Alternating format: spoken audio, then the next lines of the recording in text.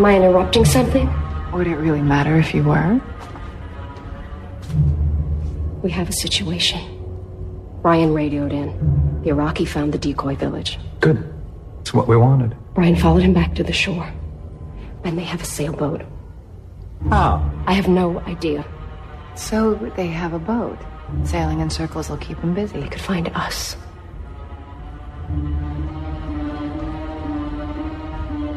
And I'm thinking. How quickly can you put together a team? within the hour. And don't waste time talking to us.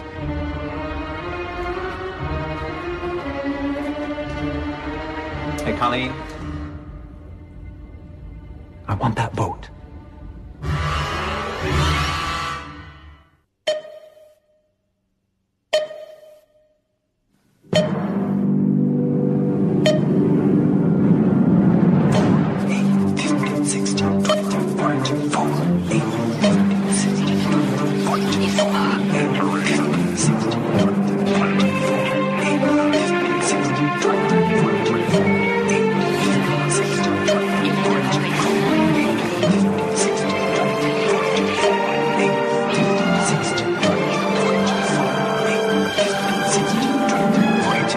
Lost is over, but we're still doing it down the hatch. That's how we say it here on Down the Hatch, Downtown the Hatch, as per last week. Hello, everybody.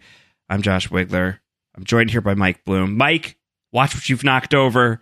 Who did that? Who broke the thing? I'm also excited that we're doing it down the hatch. Just don't let Jin know. Actually, you don't need to let Jin know, because apparently he'll still do something and have someone believe that they do know that they're doing it down the hatch and subsequently throw themselves down the hatch in a more suicidal manner of speaking. Yeah, okay, so the Glass Ballerina. Here we are, Season 3, Episode 2. I can't even remember. I think that I had said in a previous podcast that the Glass Ballerina is among the least familiar episodes of Lost for me. Like, this is an episode of Lost where, like, I could tell you kind of roughly what has happened in it, but couldn't tell you specifically. If it wasn't the Glass Ballerina, it was definitely a Kwan episode, and the Glass Ballerina was at least a contender. And I would say that that holds up on this rewatch for me, Mike, because there's a lot that happens in here that I don't remember. I don't remember this being the runway episode. I don't remember this being the Boston Red Sox reveal at the end of the episode. But I do think there's something to be said for, we were texting before we came on to the podcast, and we were talking about how much we love Sawyer right now, and how Sawyer is celebrating some sort of milestone that we'll get to a little bit later on in the podcast. But you described, you said Sawyer's been a nice sense of levity these first couple of episodes, especially in this big nothing burger of an episode. And I do feel like maybe that's fair about the Glass Ballerina. You smell like nothing burgers. That's the thing is, you've talked a couple times with previous episodes about how, if you're watching Lost, there are episodes that you tend to skip. But from my memory, I can't think of an episode we've encountered in the first 3 seasons that feels, to be candid, the most non-essential. Now, that being said, I will say that compared to some of the other episodes like Adrift, Fire Plus Water, whatever the case may be, there were not as many bad things in this episode, right? There's nothing that I'm saying, like, I don't like this, this is not working, but what I will say is, you could argue there are quote-unquote bad things in the sense that, honestly, I know, I sort of bristle against the argument of people saying in some Lost episodes, nothing happens. But it could not be more true of the Glass Ballerina, where it does feel like this is a moving the chains episode or yanking the chains. This is a chess piece episode where we're setting up a couple of things. We have to find out how the others get the Elizabeth. We have to get Sawyer and Kate out in the open, so we'll finally get, pieces moving along.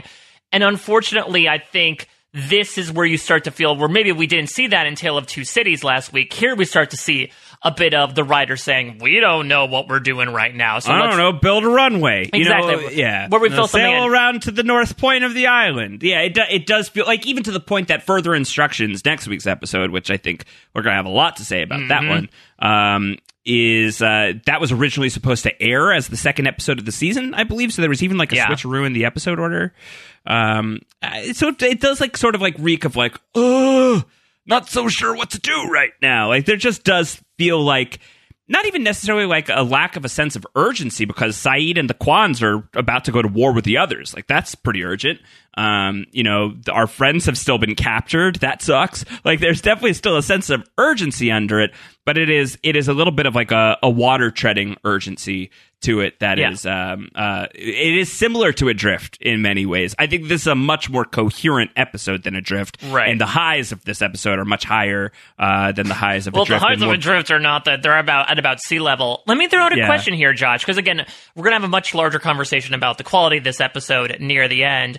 But let me put out a bigger question. Does Lost have an episode 2 problem? In that we talk a lot about how penultimate episodes and often the finales are like big blockbuster events for the series. And I think it's also doted upon how the premieres are often pretty big events as well. But for some reason, most of the time, whether it's Tabula Rasa or Adrift or Glass Ballerina, for some reason they're not able to pull off the dismount from like the craziness of a premiere into the second installment of the season. Yeah, so some potential exceptions to the rule. I think you and I both enjoy Tabula Rasa, but I think you would still, very few people would argue that is like an elite top tier episode. Yeah, it's still a definitive step down from the pilot, which is still an incredible episode, but still a pretty. The exception I'm thinking of right at the top of my head is maybe Confirmed Dead. Maybe I'm biased with Confirmed Dead because it's a weird episode, but I love those types of weird episodes. I think it's in contention for the best second episode of a season. I think The Lie, season 5, top 20s season ender of all time. That's correct. And it also is going to have Hurley throwing a Hot Pocket, so that's fun, but it's not exactly glamorous, right? Like, it's not a blockbuster. It's not a big, massively noteworthy thing. It's a good episode, for sure, but it is not, like, outstanding. I don't think that there is an outstanding second episode in all of Lost. Yeah, I think that's right. And I think that there's, one of the very worst episodes of all of Lost is the second episode. And I think among the lower tier, like What Kate Does is going to be a second episode for the final season. That's a bit of a clunker. And then this one isn't like a clunker. It's just, it's fine. It's Lost. Your characters are doing stuff and you get to watch them do stuff. But like, if you're expecting to have your socks knocked off, I don't think the Glass Ballerina is going to do it. Well, your Red Sox will not get knocked off because they end up winning. Yeah, the thing is that I think as we're going through this, you just start to see that, again, nothing is of bad quality. But what I will ask is, maybe with the exception of the ending, when we leave the Glass Ballerina, what do we know that we didn't know going into it? Mm-hmm. Which I could say, again, even some of the weirdest Lost plots were built in sort of a way to build out characters or show them in new ways. The Glass Ballerina, and unfortunately one of the reasons why the flashback doesn't really work overall, is that we found out about Sun's, a hinted at infidelity and the whole tooth, I believe, is the big one. But we finished the Jay Lee trilogy in this episode, and it really does feel like this and DOC, in both their different ways, are just sort of building on. They sort of feel like they found themselves in a dead end, and now they're just going through the roundabout, trying to figure out, like, okay, Jin can't find out about what Sun's been doing, so how do we create flashbacks around this? Yeah, I do think that there's a little bit of a feeling of like, well, it's been a minute since we've checked in on the Kwans in a very personal way with a flashback, so I guess we've got to advance that story without like an intense amount of intention behind it. So I feel that in this episode, to the point where I know that we had some people writing in to ask us like, well, so what is it? Why is this called the Glass Ballerina? What is it about the Glass Ballerina? What is the deal with that? That was Ben Martell wrote in. Mm-hmm. Why is the episode named after the Glass Ballerina? Is it some metaphor that I'm missing? And I think like it speaks to Sun's ability to like cover something up, or but we already knew about that. That's the thing. Like, she spent questionable choice. She spent all of season 1 not telling anyone she spoke English, and so we'll get to a moment later on when Saeed's like, you don't have any experience lying in your life, Saeed. He's like, dude, remember season 1? Remember when Sun completely outed the fact that she kept this language a complete secret, and like the hot second when she kept things pregnant? Screw off, Saeed. Sun's an expert liar. Here's my attempt. You ready? I'm gonna take a swing at the pitch. To keep it in the baseball terms, because we're talking Red Sox this week, even if baseball is a touchy subject right now. Okay, so the Glass Ballerina falls and shatters, and Sun lies about how it happened and gets the maid fired, and presumably that is a big deal for the maid, right? Like a life may be ruined by Sun's choice here.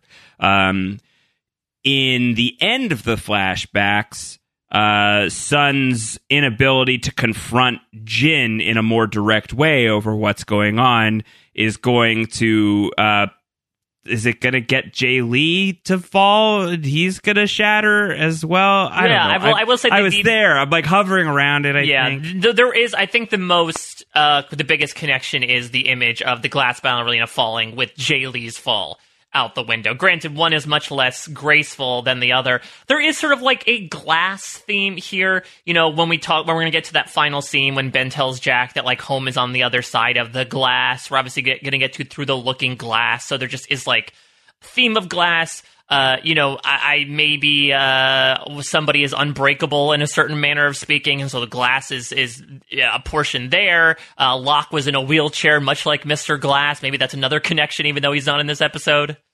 Yeah, I guess that could work.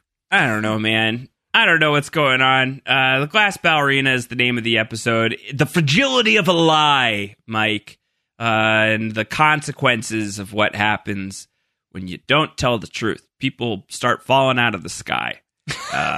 But it's just like, it's fine. You know, that's happening on Lost this week. There are other things that are happening on Lost this week as well. But I think like a nothing burger feels harsh towards my favorite show. But even a nothing burger can be tasty. Yeah. You know? I guess fill your belly with a nothing burger, I think. I would love to present the argument too, because I think there is some discourse out there in modern pop culture as to like, is something bad worse than something that gives you nothing? Because when something's bad, you at least from a discourse perspective have something you can talk about. Whereas if something is fine or nothing, then there really isn't a lot of conversation stimulated along. Yeah. So I feel like we're going to get into some more nothing burgers over the course of Lost. Like, this is not our only time in the diner ordering a nothing burger. So I'd be intrigued to find out. You know, I've been looking at my own ratings, and they might go up and down over the course of this podcast, depending on, like, how much do I mark down this episode for being so unremarkable, you know? Yeah, totally. Absolutely. Absolutely. But that being said, we're over 10 minutes into this podcast, and we haven't really even talked about the episode yet. That may just be par for the course with you and me. Yeah. We love to filibuster. That may be more emblematic of our problems than Lost's problems. All right. Well, let's get into it. Before we get into it, of course, information off the top.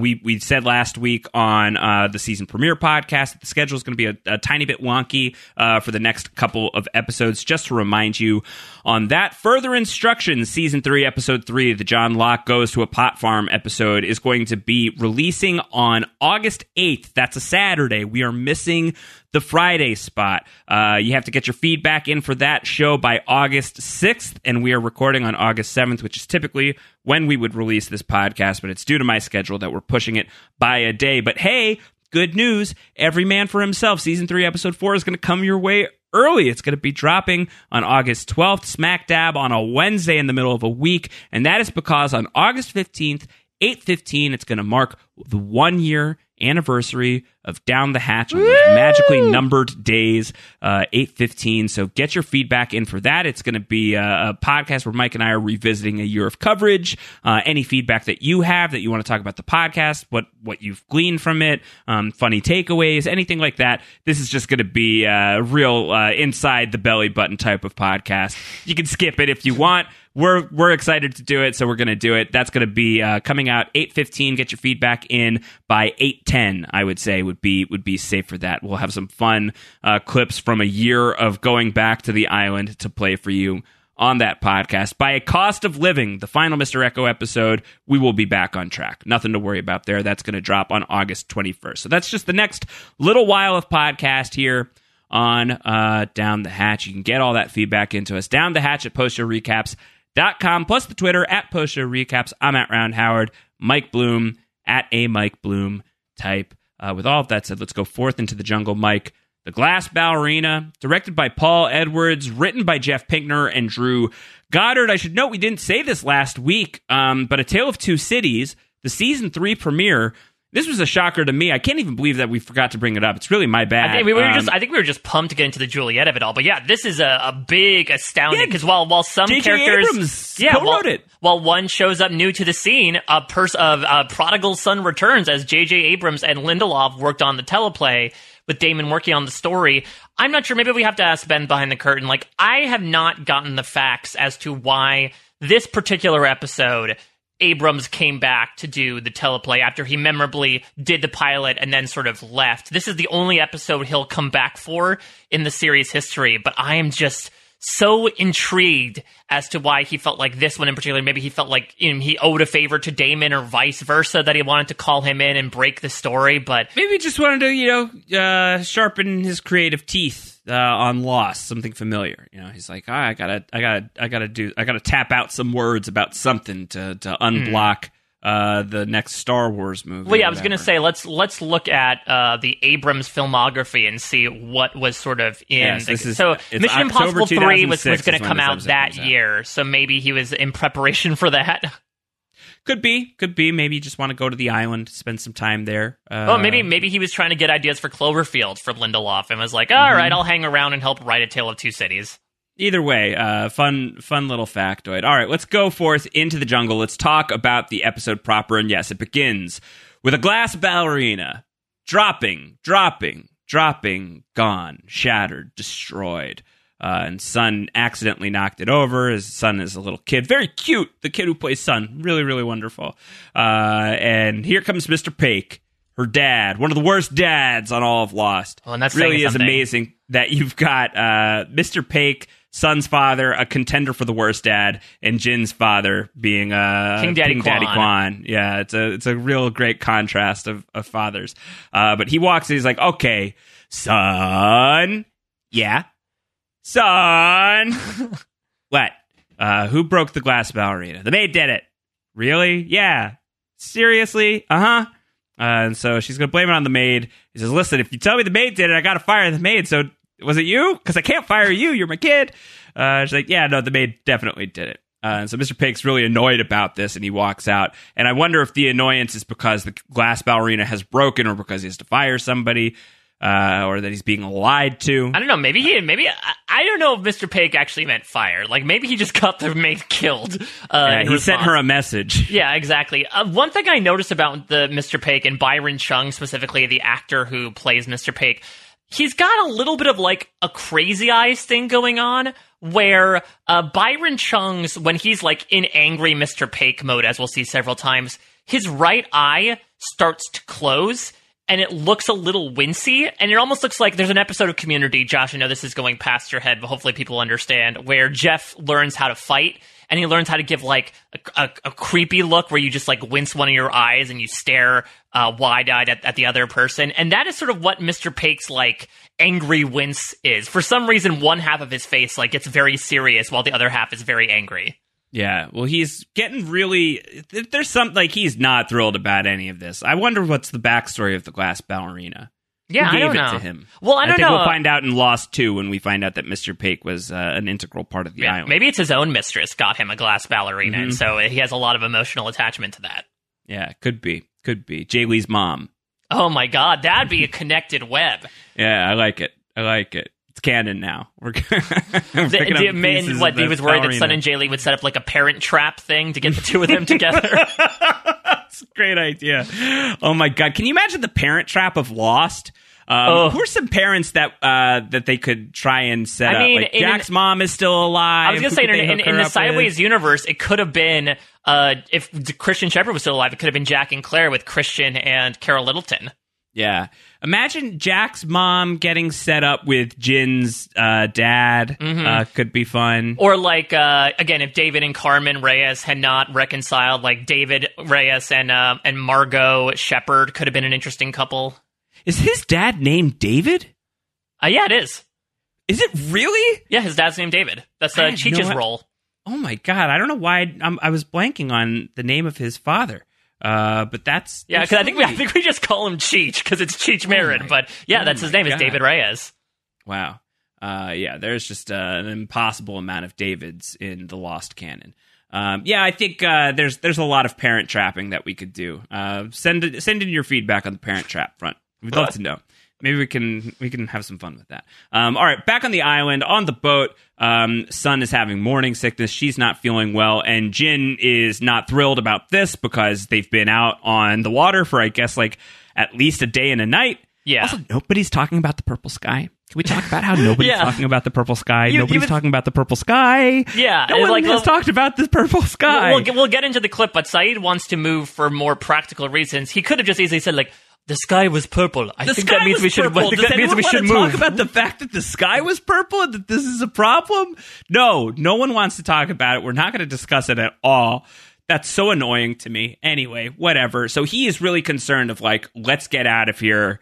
Sun is not well, and we've been here for a very long time. And he's going to storm up to Saeed to try to give him what for, with Sun involved as well. We will listen in as sound number 1. 우리 가야 돼. 지금 당장 사이드한테 얘기해. My husband says it's time to leave. 그들은 오지 않을 거야. He doesn't think Jack and the others are coming. It's been over a day since we lit the fire. They should be here by now. Jack knows we're out here. He's counting on our signal. Perhaps he's not able to see the smoke. If he's north of us, the mountains would block his view. 우리가 보내는 신호를 보지 못한 We need to 것 sail 같아요. forward along the coast, clear the mountains, and start another signal fire. 돛을 해변 쪽으로 돌려서 다시 한번 신호를 보내재요. No. I told Jack I would light a fire. I'm not abandoning him. 사이드 말은 우리가 사이드? 사이드가 임신했어? 정신 차려.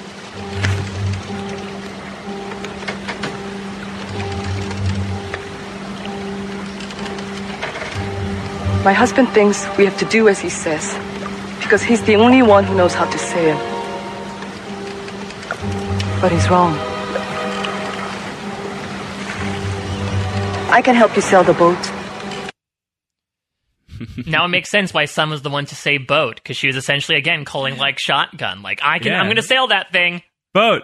Yeah, maybe it was like Pavlovian. Like, she was just so excited to see it that she couldn't help it. Boat!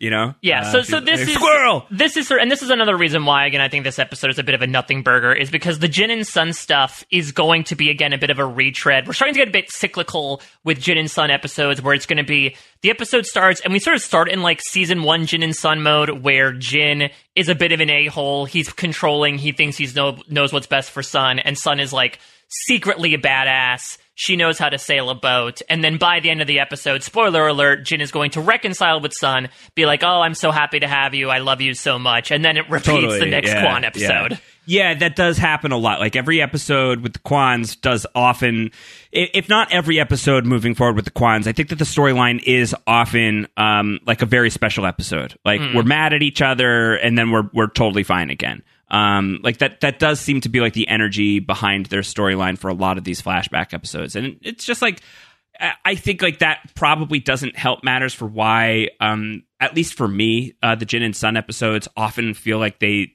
mix with each other. Like events from one episode can feel like they're happening in another.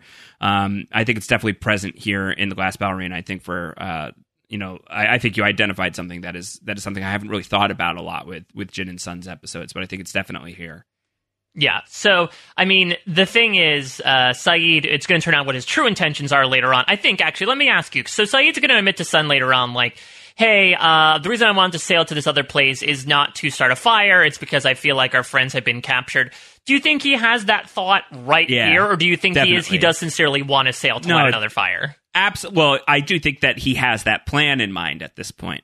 But they are here a day, and no sign of Jack and the crew. He has seen the fake village. Yeah, and he was the one to be the first suspector that Michael was up to no good. Yeah, I think that he is probably like, this is bad. This is a nothing burger. So I think like he is definitely concerned here, and I think like he doesn't know yet whether he can like tell Jin or Sun what he's actually planning. Time is a really important factor here. He doesn't have time to go and circle back to the beach and drop them off and then go and boat back. Like, time is of the essence, as he's going to find. It's like the tracks on the pier are at least a day old. So he's really going to try and make moves here quickly. So I think he knows what's going on at this point. Whether or not Sayid ends up with a good plan, I think, is debatable. Right. But I think the fact that he is trying to work on the fly here, it's definitely. I think he's already suspecting that something has happened to the crew. Yeah, and I think if you're looking at it from Jin's perspective, you also might make the assumption of like, this dude does not want to be out at sea more, considering the last time he went out to sea. Like, I'm going to have to really convince him. Sayid is someone to usually have a good read on people, but I do feel like he hasn't had much interaction with the Kwans up to this point, that it is sort of a weird kind of bottle episode for the three of them. That's another reason why I wanted to pull that clip, is to see like the glass sort of bottle. Yeah, exactly. The sort of like weird three-hander that this A-plot is of the three of them interacting, especially with Sun having to serve as the conduit between the two of them because of the language barrier. All right, so we go back to Hydra Island. Jack's in his spot. Yeah, hanging out. Should we headcanon that he's been there literally since the end of A Tale of Two Cities? I was wondering how much time do we think has passed? Because I absolutely expect that Jack has just been chilling here. Yeah, I would say. I would imagine this is the day after the end. Like the morning after the end of A Tale of Two Cities, right? Because A Tale of Two Cities ends with it being nightfall when Kate is put in the cell next to Sawyer. That I could imagine, like, I don't know why they would want to sit on putting them on rock picking duty for a couple days, right? Like, they want to put them to work immediately to begin the mental and physical torture.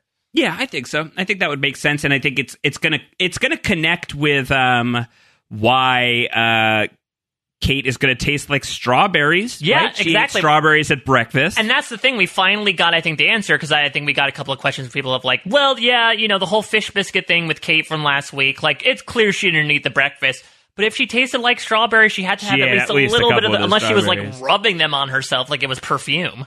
And there's very powerful strawberries if that is the taste that overrides the fish biscuit. Or it's because Sawyer's just been hounding down fish biscuits and he is already like immune to the taste of fish biscuit that she is possessing. My thought is like, I guess the strawberries, I would not be surprised if there was like a garden on island. I don't know. I feel like there's gotta be some like weird growth stuff put into the fruits and veggies that are grown on the island, considering like how much the topography changes, that maybe those strawberries are unnaturally strong smelling.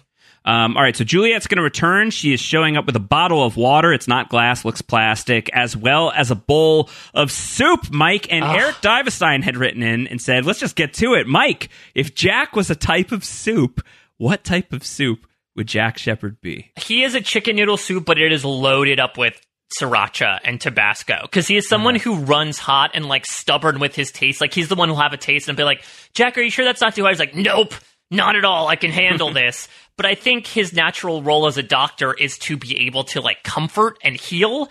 And so it makes sense why he would want to be that chicken noodle soup. Now, granted, as we talked about with his bedside manner, it might not be that good of a chicken noodle soup, maybe closer to a chunky soup than like your grandmother's recipe. But that's sort of what I'm ruminating around, is I guess the de facto what soup are you expert in the RHAP universe. Okay, chicken noodle soup for Jack Shephard. Could you do soups for everybody on the show? Not right now. Not right now, but I think we could certainly dote upon that. I think I'd have to wait for like inspiration to come and slash like have a soup menu in front of me. All right, well, let me know if anything comes up. We're here. All right, so Juliet's going to give him the soup. She's going to leave. She's going to go to Ben. We are going to listen. We're going to get that clip that you played at the top of the podcast where she's going to be with Ben, but not before Ben sort of like sarcastically, but I think also sincerely complains to her like, "You never made soup for me," which I apparently, according to Lost PETA, is going to be a nice call forward to in He's Our You, when I think Roger Linus is going to say a very similar thing to baby Ben Linus when he brings Ben a sandwich about how he doesn't make sandwiches for his dad. Yeah. Baby Benjamin Linus. So he's going to be annoyed. You never made soup for me. And here comes Colleen to break up what would have been a very awkward conversation where Juliet would be like, Oh, no, I did make soup for you that one time. It was a gazpacho. I put it in your fridge. You never ate it. Or she could be like, that was a soup. You'd be like, I'll make you plenty of soup when, you're on your operating table and recovering from your surgery, which is why we're doing this in the first place. Yeah. Correct. All right, so Colleen, here she comes. Paula Malcolmson, who's a really great actress. Trixie of Deadwood. So, like, she's already, like, I think, like, a known TV personality at this point. We've got some behind-the-scenes detail just to bring that in early from the Ben Behind the Curtain. No, this is from you, Mike. Oh, my gosh. I'm looking at the feedback doc, and this is something that you put in To be fair, this is from Mike from the past, because we did mention this in 3 minutes when we met Miss Clue, that it was the intention initially for the character of Miss Clue to be the one to be lead in the Colleen spot. To lead the boat-stealing expedition and subsequently get shot by Sun. Instead, they just come up with another other. I think that's what we'll also experience this season, is like a bunch of random named others are going to come into prominence and subsequently fade away. And so they said, okay, I guess this character Colleen now, I think she's going to last 3 episodes. She's going to get shot here, and I think she's actually going to die in Every Man for Himself, or maybe The Cost of Living. So her life is going to be short on Lost, and I think that speaks towards her true purpose, which really was she came to the island to die, in a manner of speaking. I think by casting Paula Malcolmson, like they're trying to like buy a little bit of what they would have bought with killing Miss Clue here, and what they do end up getting with Miss Clue later on is that they they introduced a really enigmatic character towards the end of season 2, and then to kind of like kill them off in basically their next appearance, not entirely their next appearance, is a surprising move. They can't do it here for whatever reason, so they create this new character who's played by like a recognizable fan favorite TV character for a prominent show of that time. So I think that it's interesting. Like I always remembered being like, oh wow, they used Paula Malcolmson the one time. Paula Malcolmson recently featured on Watchmen, so she's all over the place. She's a TV veteran. You see Paula Malcolmson absolutely everywhere. But she's putting together a hit squad to go after the boat because oh my God, there's a boat, and everyone's like, wait, there's a boat? How do you guys not know that there was a boat? I was wondering, because obviously we'll see Ben has like, the Matrix Reloaded-esque room of screens to watch everything on Hydra Island. You would think they'd have at least some knowledge of the Elizabeth, if not docking at the beach, at least like going around in a bunch of circles, right? Maybe they didn't put 2 and 2 together. Maybe they were so concentrated on the mission of, getting the crew at the Paula Ferry dock that they didn't put someone in on the screens to watch things. But it does seem like maybe this is the first sort of sign of the veneer of the others cracking that's going to lead to their destruction at the end of season 3, that they had no knowledge that a drunk Scottishman had just been sailing circles around the island for the past 2 weeks. There was a sailboat at the island for 3 years. Yeah. In damaged condition, but it existed. For 3 years, there was a sailboat on the island. I know it's a big island, but y'all have a motorboat. You're not just motorboating around the island every once in a while. Check the perimeter, make sure everything's nice and tidy. Oh gosh, there's a sailboat in that cove. And you know about the sailboat. And you have a submarine. Like, you can very easily like ping the radar and be like, oh, there's something there. Okay, that's the boat. All right, we're going back.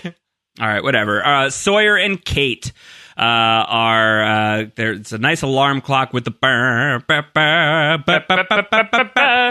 yeah, Sawyer gets another fish biscuit, and here comes the others. Danny Pickett showing up for the first time in a good little while. Danny Pickett, a big fan of the come here gesture of the single finger, just like wagging towards you. He does that like twice in this scene.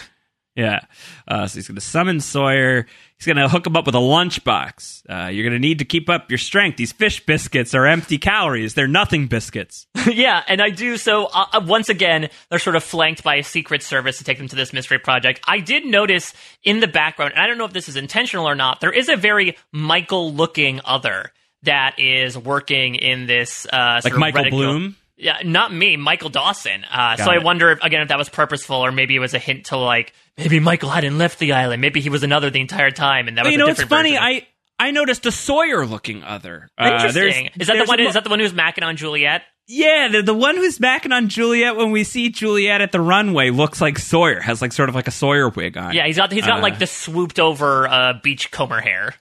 And maybe we're still like leaning into the bad twin stuff to a certain extent. Not to trigger you, John Krause. All right, so here comes Colleen to give some news to Danny. Clearly from the body language, these two are lovers, and Sawyer picks up on that. Danny doesn't like that Sawyer is peeping on the conversation, but Sawyer's at least going to... This is important for Sawyer to see that Colleen and Danny are a thing, I think, for us to like sort of contextualize why Danny is going to take so much aggression out on Sawyer after Colleen dies. Yeah, so interestingly, if you connect the dots, Sawyer is sort of responsible for Colleen's death. I think some people allege that one of the reasons why Sun ends up shooting Colleen is because the concept of the others has really put her on edge, because she was quote-unquote kidnapped by the others last season during the Long Con, which was a scheme from Sawyer. Right. That's interesting. So it's sort of like if you give a mouse a cookie, it ends up this whole chain of events that leads to someone's wife dying. Hey, I want a cookie. All right, so back on the boat, Sun's going to apologize to Jin for disagreeing with him in front of Saeed. Jin doesn't like that she disagreed with him at all. He's like, I don't even know why you came. She says, you know why I came. I don't want to be without you. We find out that at least once upon a time in the past, there was a time when Sun would prefer to be without Jin. Let's listen in. What's wrong? What's wrong is I'm married. Right.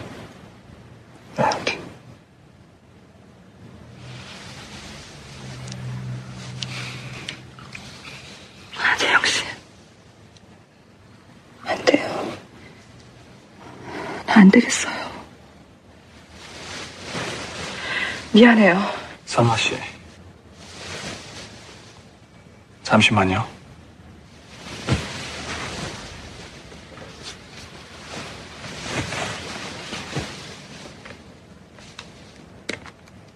재영 씨.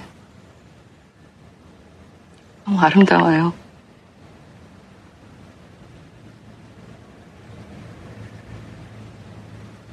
전 이거 받을 수 없어요. 남편이 어디서 났냐고 물어봐. I don't want to share you anymore. Your English is excellent now. You can go to America. And then a knock comes. And then there's a knock at the door. It's angry Mr. Paik, and you can't see it, but it's Jay Lee is offering Sun a present. He's got a pearl necklace for her. Yeah, and the funny thing is, in an alternate take, Sun reaches for it, and then he snaps it closed, and then she giggles. Pakey Woman, I believe, was the original title of the scene. Oh my gosh. Well, that's good. That's good. That's good. We'll see it again. We'll see the pearl necklace again. That's the station, right? The Dharma, the pearl necklace. Yeah, we're going to see it in a couple episodes. I think I finally had an epiphany in this scene, Josh, as to why Sun ends up, betting Jay Lee, and they have a momentary tryst here. Is I think what Jay Lee represents is is breaking conventions. He's someone who, when we first meet him in Uwen Found, said, oh, we can just keep up appearances, but I'm actually going to leave my family and go stateside and find somebody. And now he's once again breaking conventions by sleeping with a married woman. Clearly, this is a guy who's like, screw the patriarchal society of Korea. I'm going to do what I want. And knowing Sun Quan or Sun Paik, that is a big theme of her, is that she felt like because of the societal circumstances, she has been under the thumb of so many different men her entire life, that to me, a guy that is so free-spirited reverberates with her in a certain perspective. So I understand why she does, fall for him in that way, also combined with the fact that he also happened to be the right person for her in that moment when she felt so abandoned by her husband. Yeah. That tracks. I think that makes a lot of sense. Also, Jay Lee makes sense. He's pretty cut as well. When we get to see him shirtless, he's got a nice bod going on. Jay Lee is dope, dude. I feel bad for Jay Lee. I think Jay Lee seems like he was a pretty good guy. Seems like he has Sun's best interests at heart here. He's getting her nice stuff. He's promising to take her away from a tough situation. For all that Sun knows right now, her husband is a hitman at this point. She's had a difficult life. Jay Lee is offering to give her a better life, but a tragedy of errors. Can't call it a comedy of errors. A lot of bad things are going to happen that are just no one's communicating right. Yeah, this flashback seems almost Shakespearean. In the irony of things being communicated or not being communicated leads to a series of unfortunate events. So as you mentioned, Mr. Paik barges in here.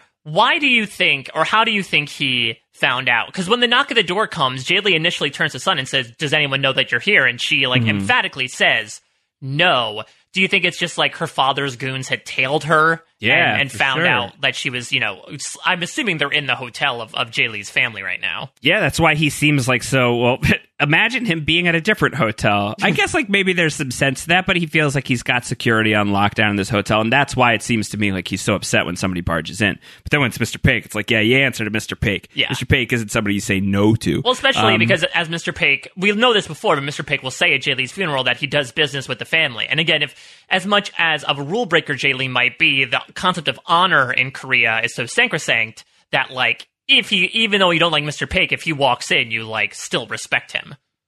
And also, it's kind of just like, well, what do you do? This is such a bad, awkward situation right now. Yeah. Everything about this is very bad. Yeah, exactly. And so, I mean, we have to wonder where the conversation left off, because, again, Mr. Paik is going to now take the mentality of, like, we'll get into his manipulation of Jin, or manipulation, as it were, but I don't know if he just, like, walked out after that almost wordlessly, if he and Sun had a harsh conversation. I'm not sure. Or if they just sort of let things at, like, one look, and now Sun has to live with the fact that her father knows, who's a very powerful man. Well, they'll have a conversation deeper in the episode, but for now, at least, it's get dressed, get out of here. Very, very uncomfortable. Bad under any circumstance. And I believe the last time that Jaylee and Sun will be in a room together. Yeah, at least from what we see on screen. Because I'm not sure when Paik sends the hit out on probably Jaylee. Pretty quickly after. So you think Jin visited him that night? I don't know about that night, but probably shortly thereafter. Yeah, Paik was looking at that lattice, being like, "All right, I want him to get thrown through there, so I got to make sure to tell Jin that." It does seem like it probably happened pretty quickly after this. But we'll get into that in a little bit. We go back to the island, and Kate and Sawyer are going to be taken to their new work detail, where the others are hanging out, just chopping rocks as you do, and they're going to find out what they are being drafted into. Let's take a listen. All right, here's the jig. See these rocks here? That's where you two come in. You're going to chop them loose, and you're going to haul them out of here. You expect me to work in this dress? Well, it's up to you. You can take it off if you want. How dare you? Now, if you need anything, you raise your hand. You get 10 minutes for lunch. I got a question, boss. No questions. So you got to ask a question. If you try to run off, you will be shocked. Shot? Oh, don't even get a warning? Shocked. I said shocked. If you talk to each other, you're going to be shocked. If you touch each other, you're going to be shocked. If you're slacking, you're going to get shocked. Matter of fact, you do anything at all that pisses me off, you're going to get shocked. Okay? Let's get to work.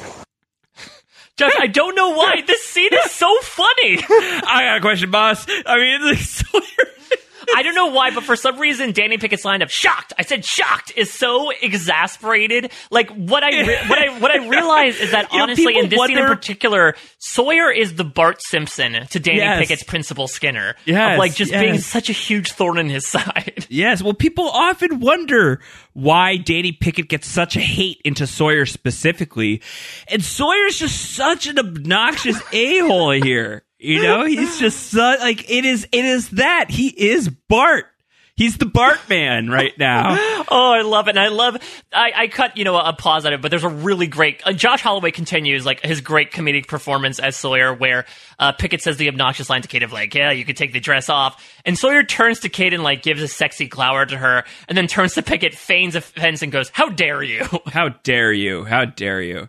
So yeah, it's very, very funny stuff. Great comedic timing from Josh Holloway. I think another thing that's fun about this, and you saw it with the tailies to a certain degree, but the tailies and the 815ers were only like surface level oppositional, and if they were oppositional, it was only for a short period of time. The others in the 815ers are not ever going to be like fully on the same page. No, except for Juliet, but she doesn't really count. But like as a rule, like as a group, they're really not. And Sawyer mouthing off against somebody who's on the opposite side of the battlefield, right? Like this is actually not something that we've seen too much of. Usually he's taking the piss out of people that he's sharing a beach with. Here he's, he's like clapping back at the boss as he's a prisoner of war. So it's a funny look. It's really, really, really funny stuff. And Sawyer in this episode, he's got a lot going on. Yeah, I don't know why. I just, again, love Pickett's line reading. Michael Bowen of, like, if you do this, you're going to get shocked. If you do this, you're going to get shocked. Again, to make a Simpsons reference, it's the That's a Paddling of Lost, where, like, if you do anything, you're going to get shocked, not shot, luckily. Yeah, so that's the rule. Kate doesn't want to do anything until she sees Jack, and Pickett responds to that by shocking Sawyer. Again, it's not supposed to be funny. This one is definitely supposed to be a bit more of like a turn from comedic into horror-filled as to the power that Pickett provides. But yes, Sawyer gets the first instance, and it's only a quarter charge, and he's still like, Sawyer's now 3 for 3 episodes in a row of getting shocked, unfortunately. Yes, so he's been shocked. In the past, we are going to see Jin meeting Mr. Paik. This is where Mr. Paik's going to say, I need you to put an end to some guy who's been messing with me. This dude's been stealing from me. It's Jay Lee. He slides the picture over. You're going to need to deliver a message. As Jin says, I'll deliver a message, is what he says. And Mr. Paik said, no, we've done that before. You did the message thing. That's not going to be good enough. I'm going to need you to off this guy. It doesn't outright spell it out, but it's really clear. It's not, if it's subtext, it is very barely underwater. And Jin's going to say, all right, well, if you're telling me to kill people, I'm not going to do that. I quit. And Mr. Paik says, you don't get to quit. Mm-hmm. Yeah, so let's talk about this. In terms of, because Paik obviously is using a lot of tactics here, and we're going to get into his main form of manipulation right after this. Why do you think he chooses to not let Jin know about this situation? Do you think probably because he doesn't want, he wants to kill this guy so that it never happened, so that none of this ever happened and he never has to think about it. So then, if Jin did kill, because you could say if you want an emotionally charged Jin to want to kill somebody, it would make sense to say this guy slept with your wife to send him over the edge. But to your point, it could also get out that Mr. Paik's daughter slept with this guy and her husband got revenge. You're saying that essentially he wants to erase the entire narrative by having Jin he never wants to think about it. He doesn't want it to be a thing. It's a thing that happened, but he wants to compartmentalize it in a coffin in the ground. That's what he wants, and he will feel narratively better if Jin is the guy who does it. He doesn't need Jin to know, but Mr. Paik will feel better. And blood off his hands as well. And he could also, when asked, be like, oh, well, he knew that she was sleeping with him, and so it was the jealous husband. I had nothing to do with it. But is there something to this idea of when he says, you married my daughter, Jin, that makes you my son, your shame, my shame is your shame? Is this just pure manipulation? Yes. Outright pure manipulation? Or is there some truth to the feeling behind it for Mr. Paik, which doesn't make it any less problematic? It's still very problematic. But I think either way, he's trying to offload some of this emotional burden onto Jin without having to spell out what happened. He doesn't want to talk about it. I think it's 100% manipulation because, again, look at how in previous flashbacks Paik has regarded Jin. Which is, but times have changed. Maybe he's been getting really good at delivering these messages. Maybe apparently he sees not. Some potential. Paik said, "Don't do what you did last time." So clearly, he's getting by. But I really do feel Paik drops. He knows what he's doing. He's going to drop the son reference because he knows that's what Jin wanted to do. That's why he took the job, was to quote Desmond, to get his honor back. Or to get honor in the first place. And so when Paik specifically brings up, you have to keep our family's honor by doing this, he knows what he's getting with Jin. He's hitting him right where it hurts. And granted, Jin's not going to go forward with the deed, but you have to think, and I would imagine this is also a pivot on Paik's part, because Jin, for his part, I think this is probably the residuals from Ooh in translation, where he's feeling a lot of guilt about what he's been doing, says no, I'm not going to be your lapdog anymore. And Paik's okay, well, if he's biting back, then I have to change my tactic here. Let me try to come in with the more emotional response, as, facilitated as it may be. Yeah, coming out with, you're my son. That hits. And Jin's going to, he's going to sit on that. It's wow, he called me son. I mean, I guess he must be in real emotional duress. Technically, I'm Jin, but okay. Yeah, he must be under real duress if he thinks I'm his daughter. So the sailing team, they're going to find a dock. Whoever built it, they're not there now. Saeed's going to be, looking around. He's okay, this is the spot. Oh, the visibility here is going to be great for a fire on the beach. Jack will definitely find us. Yeah, and the dock's safe. It hasn't been used in the past couple of days or anything. Yeah, this is the spot. Meanwhile, back at Hydra Island, Kate's going to see Alex is in the jungle. She's asking about Carl. Alex is also going to compliment Kate on her dress. Because it's her own hers. dress. Yeah. I guess good thing that Alex and Kate are the same size. Also, again, weird on Ben's part to put Kate in one of his dresses, even recontextualizes that dinner last week, or that breakfast last week, even creepier. But you mentioned it before, Juliet is at the work site, and it really does seem like for these first few episodes, Juliet is just like everywhere. And I feel bad for her. She's been given so much to do when really she should have one job. Like, there's enough others to delegate these tasks out. She doesn't also have to be at the worksite and shocking Sawyer and taking care of Jack. Well, it's possible that she's not, in like heavy work mode here right now. Maybe she's just hanging out. Maybe like her friends and the others are mostly on runway detail. At least the ones on Hydra Island. So she's just chilling with her peeps, with her friends. Maybe it's her lunch break. I probably wouldn't be Danny Pickett, right? Because we listened to this in the intro clip. From my assumption from Elizabeth Bishop's line reading, it's that she and the Picketts do not necessarily see eye to eye. Yeah, well, she does kill him. Yeah, exactly. And also the way that Colleen regards her seems to maybe hint towards a past of like, if not outright derision for one another, at least like they're not part of the book club. Maybe they were, and Juliet kicked them out, and that's why they're so angry with her. Yeah, I think so. Kate is going to have interacted with Alex. I think it's a cute moment. That's my dress. You can keep it. It looks better on you. And she runs off. And Sawyer is ogling Kate. Kate says, "Stop staring at my ass."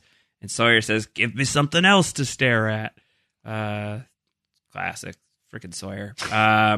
All right, back at the sailing team, they're making that bonfire, and Sun is hip to what Saeed's got going on. She can tell that there's some shenanigans afoot, and she wants to know what the shenanigans are all about, and Saeed is going to fill her in. Why are you lying to me, Saeed? And what would you know about lying, son?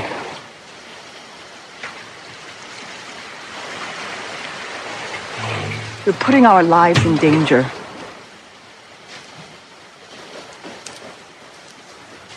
I'm fairly certain our friends have been captured. There are tracks all over the dock. They're fresh, as recent as yesterday. You said this dock was abandoned. That would be part of the lying you mentioned.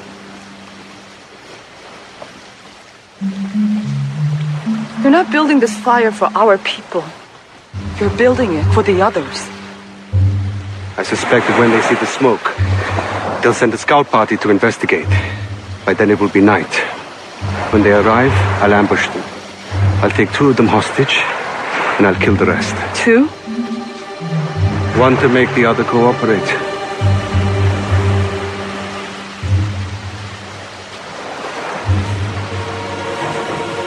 What do you need me to do? I'm sorry, but I'm going to have to ask you to lie to Jim for another 20 minutes.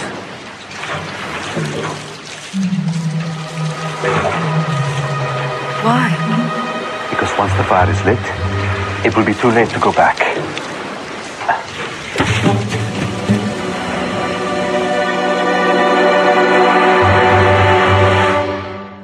Okay. All right. So Saeed has revealed his plan.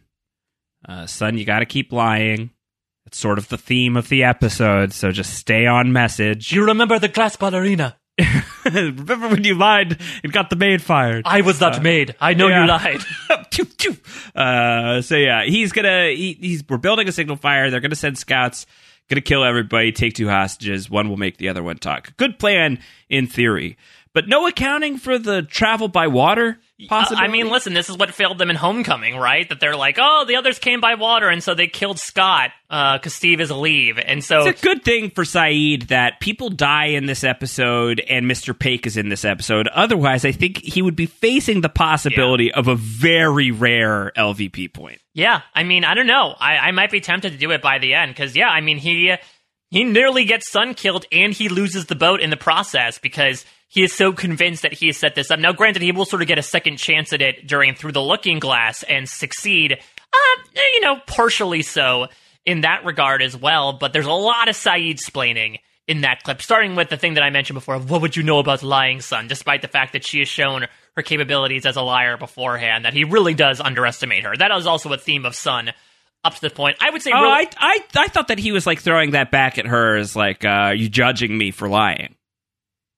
So you mean there's like some sarcasm there? Yeah, that's how I did not read it. detect that from the human lie detector, but I would hope that'd be, that would be the case at least. That's how when he goes, "What would you know about lying?" Like struck me as like it takes one to know one.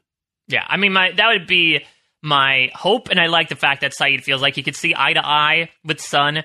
But poor Jin, I just feel so bad that this guy's running theme has been like, he's so in the dark about everything, whether it's due to a language barrier or in this case, purposely being left out of information. Yeah. I really love that was part of the lying you mentioned. Yeah. Is also, nice, fun, badass Sayid moment of, taking two others hostage, one to make the other cooperate. Like, that is the guy who tortured people for a living. Yeah, he has great, he's got a pretty good plan here.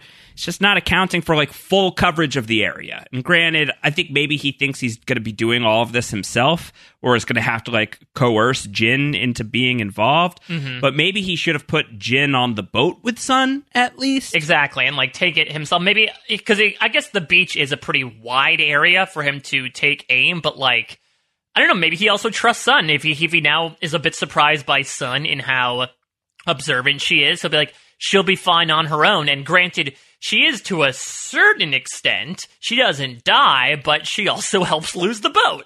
Yeah. In a flashback, Jin and Sun, they're going to sit down together at the end of a long day. And it is a very long day if you imagine that this is the same day that Sun got busted sleeping with her secret boyfriend. This flashback sequence is really just an episode of 24. If you think about it that way, this is a tough day. Jin's going to say, your dad called me Sun today for the first time. He must really be losing it. He thinks I'm you. And she's saying like, hey, do you think like maybe we could just get out of here? Because it's still a possibility. So like you see it even here from Sun that her ultimate preference would be like, Jin, I love you. Stop killing people. Stop being a murderer, and let's run away and like throw all of this behind us and start over. Like that still is her number one.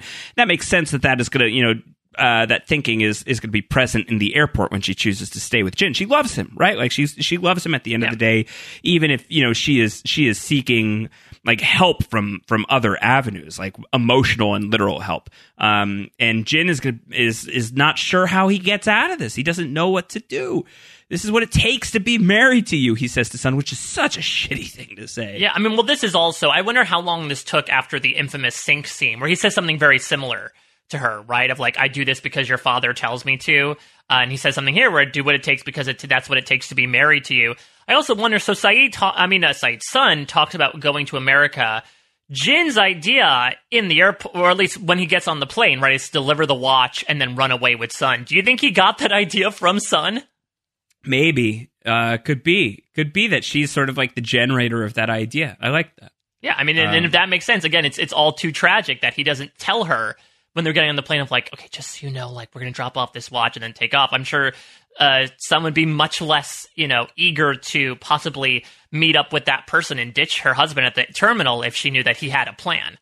They get into a big fight, and Jin's getting ready to leave. She's like, where are you going, Jin? He says, to deliver the message. So we'll see the delivery much later on. Here, Jin is, he's had enough of Sun and Sayid's bullshit. He knows what's going on. He goes up to Sayid, asks for a gun. He says, gun.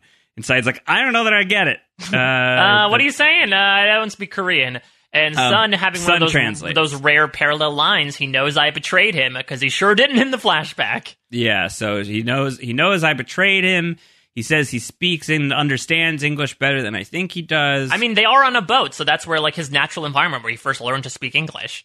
Maybe his powers are more prominent the more time he spends out at sea. So so that's why he gets the super sperm, as he spent so much time out on the raft, and when he came back, they were fully charged. Correct. I think that helped. And I think that also helps explain how he was able to swim all the way back from the raft to the island. Mm-hmm. And will once more at the end of season 4, and that he's somehow able to get enough proximity to the island after the freighter explodes to get sucked up in the time stream. Yeah. It's a shame that Jin never found the waterfall, right? Until at least season 5. And maybe that explains it, because he's going to find Jack and Hurley and Kate by the waterfall in the 1970s, and that's when we're going to see that he speaks fluent English at this point.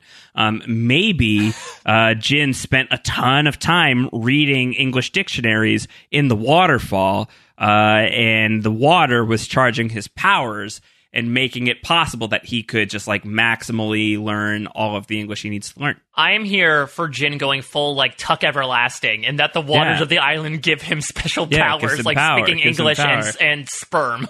Yeah, so I think our Captain Planet crew is starting to come together. Michael is Earth, right? Because he's a plant. He could turn into a plant, and Jin is water. I think we need fire, wind, and heart. Hurley's probably heart, right? Yeah, maybe Charlie can be fire because he burned down the raft. He burned things once, or Walt could be the fire. We could do better. He was fire plus water. He didn't quite hit either. He divided his attention. Wind. I wonder who can be wind. Like who controls the breezes? Well, it'll come to us. It'll come to us. It'll come naturally with the soups. You know, Sawyer's a lot of hot air, blows a blowhard. Maybe he's wind. Maybe Henry Gale was wind, and the wind went awry for him. I'm stuck if one of the members of Captain Planet is a dead man. Walt may have been fire because he set the raft on fire. So I don't know. We'll figure it out another time. All right, so. Saeed has now been convinced, all right, so Jin's part of this. Jin is not thrilled. He's going to get a gun. Maybe Sun should go to the boat. There's a blue tarp on the boat. There's a gun inside in case they get past us. And she says, if they get past you, my husband is dead and I won't care anymore. And Saeed's like, yeah, that's what the gun's for. Yeah, and also he'll be like, yes, and you'll feel that way basically throughout all of seasons 4, 5, and 6, and we'll see that firsthand. Yeah, so it's a nice little precursor to like badass deadpan Sun post the freighter explosion. Yeah, so if only he had said like, all right, maybe Jin should go with Sun. You guys, can protect each other, and then there's 2 people on the boat. Like maybe just think like they've come to you by boat so many times. When they've come to you, they've really come to you by boat. Yeah. They have mostly come to you by boat. You're at a pier. Yeah, it's been like one of my land, like 30 at sea, in terms of the others at this point. And I wonder if Saeed thought that they wanted to steal the boat, or if instead they thought they just wanted them. Maybe he was flummoxed by the idea that they didn't give a lick about those 3 as much as they wanted the actual boat itself. Maybe. All right, back at the runway. This is where we see Juliet. She's shooting the shit with a guy in a Sawyer wig. He kind of looks like James Marsden. Yeah, or like James Marsden with like doing Wes Snail cosplay with that hair. Yes, yeah. So he's got the hair. Juliet and Sawyer. Their second exchange of the series is going to be Juliet throwing Sawyer a canteen, and Sawyer responding by pouring the canteen out right in front of her. Yeah, he's going to deny the water. And again, we're jumping ahead, but in the audio commentary from Elizabeth Mitchell from A Tale of Two Cities in her conversation with Damon Lindelof, she had said that she's totally into Jack, but Sawyer's powers do not work on Juliet. She's kind of past the whole Sawyer thing. Does that make sense, considering that Juliet and Sawyer are supposed to be endgame, Mike? Or does this fall in line with that idea of like, sometimes you don't know that you've been with the one was staring you in the face the whole time and you had no idea, man. Poured out her canteen. This is going to be a weird time where I compare my own relationship to that of Juliet and Sawyer. But there is... Oh God, I'm terrified. But there is a thing about Angela... So Angela and I met by traveling through time. Exactly. But and we touched hands at a candy bar, and that's how we got back together. Yeah. But there is something Angela has said many times that, she and I were friends for years before we got romantically involved, and that's because this happens a lot, right? But she basically said like he needed to grow up, and I wonder if that's a similar case here, where from what Juliet is perceiving from Sawyer, like you said, he's acting like Bart Simpson. He's sort of acting like a 10-year-old churlish child, and it's not until in seasons 4 and 5 when he has the ability to actually prove he has a sense of maturity and even a sense of leadership that she begins to see those qualities in him. So, if she's everyone's gone through a Sawyer phase and she sort of feels like she's done with that 2-dimensional type. It's not until she gets to know him and explore that 3rd dimension and he grows as a person that they really start to develop as a couple. All right, for now, Sawyer is a Kate man, right? So he's going to see Kate's chopping rocks. And he ditches the wheelbarrow and says, "Kiss me, Kate." Yeah, "Kiss me, Kate." The Giacchino music sets in. He drops the wheelbarrow. He goes for the kiss. And it's at least partly an opportunity to suss out the others, right? Pickett shows up. hits him on the back of the head, goes for the second hit, and Sawyer grabs the gun. This is all sorts of scuffling. He's able to determine some details about them. We'll get into that later. But what we do get as well here is this great moment where Juliet grabs Kate, puts a gun on her, very casually, says, put the gun down. And that is going to be what disarms Sawyer. Well, not only that, she says, put the gun down, James. Right. She knows his name. Put the gun down, James. And, like, right there, like, that's giving him a lot of information of, like, she means business. Yeah, he hasn't seen the book, but he knows that she knows him. His read on her is going to be that that Juliet would have killed Kate, no problem. And I don't think that's true, because I think that really would have screwed things up. I think that if Juliet killed Kate, it would have been a problem.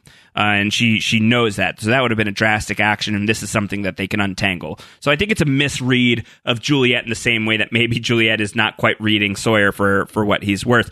But she is able to cause that misread. She's able to totally catch him off guard, both with like no amount of fists are going to stop Sawyer in this moment, when just the threat of harming Kate is going to be the thing. And also by using your given name, which is not a name he likes.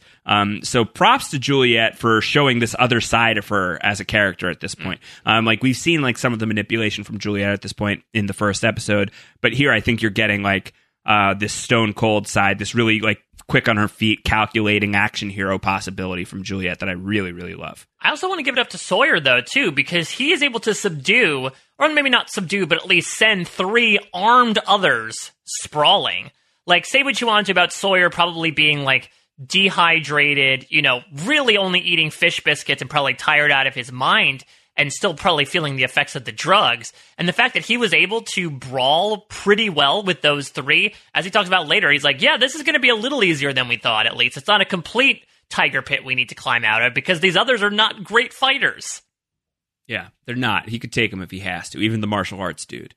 So that's what's going on there. He is going to get his butt kicked, though, after he puts the gun down. He's going to get shot. Pickett's going to get some revenge, because he's the one that really got, like, decked by Sawyer. Yeah, he gets shocked. At night, the others are coming. They're on the boat, son. Yeah, they're trying to make tea, and the others are storming the party. We talked about, horror moments in Man of Science, Man of Faith. This is another, like, When a Stranger Calls-esque type of invasion horror film, right? As the shot of the others advancing on the boat. It is a little creepy. And then we get the flashback of Jin goes to Jay Lee, and it's very violent. And Jin is throwing Jay Lee around. Yeah, he throws him through the lattice and then throws him through a glass table as well. Well, I think he's fired up because, he's had a fight with his wife. He's being, like, supercharged by what Mr. Paik said. He doesn't even need to know what Jay Lee is all about and his relationship to Sun to be pretty fired up. But, of course, Jay Lee just thinks that this is the reckoning of Jin Kwan. And of Jin knowing what's going on between Jay Lee and Sun. And when Jin finally decides to, like, pull his punches, like, he has the gun on him, he has it on the pillow, he's about to do it, and he can't do it. He's just not a killer. He's not going to do it. I love that moment from Daniel Day Kim, where he even lets out, like, a frustrated grunt of, like, even when, I'm at, like, the brink, when I'm the most able to kill somebody, I still can't do it. And again, that says so much about Jin as a character in that point. And so he decides to instead send a message. He threatens him saying, you leave to go to America, and if you come back, basically I will end this, continue this conversation. So I guess the question as we get into the jump of it all is, why do you think Jay Lee ultimately does what he does? Why does he not take Jin's advice and what he gave advice to Sun and just leaves for America? Yeah, I wish I knew. I don't have a great, because I do think it feels fairly contrary to what we know about Jay Lee, but we don't know a ton about Jay Lee. He went off to America. It didn't work out there, obviously. He came back. Maybe he did something like really bad in America that got him kicked out of the country, and that's why he can't go back. Or, whatever, like, it didn't work out there. And this is a person who has clearly felt like pretty, like, lost in his life here, where like he didn't want to inherit the hotel industry. He studied Russian medieval literature or whatever. He wanted to go to America with the woman he met over there. It clearly didn't work out. He came back here. He wanted things to work out with Sun. It's not going to work out with Sun. This may just be a person who is so beaten down by life that in this very traumatic moment where earlier in the day, Mr. Paik saw him, paid him the personal visit. Now the husband has shown up, gun in hand. Maybe he just feels like it's all over at this point anyway. It's very sad. It's very sad. And we should note, because like there could be a contingent of people being like, well, what if Jay Lee didn't kill himself? What if this was, what if someone else was there? What if someone pushed him out? Like, I know there was speculation at the time that Sun might have been involved, or that Mr. Paik like comes out of the shadows after Jin leaves to take care of it himself. The intention from Damon and Carlton is that this was suicide. That Jay Lee's dies by suicide here. That he leaps from the window, and that is of his volition.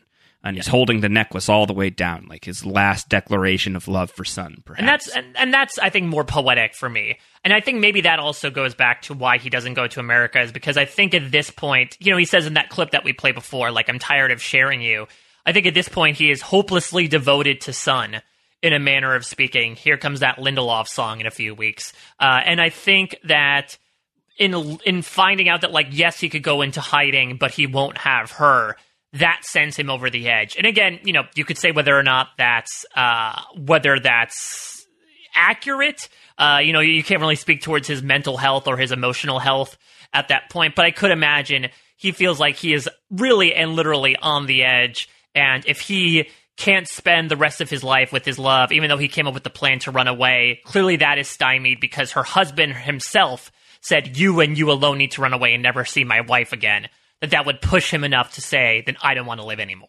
Yeah. So that's the end of Jay Lee. It's a very dramatic shot where Jin is in the car and Jay Lee falls onto the car. My question for you, Mike, is how does Jin explain the state of his car to Sun?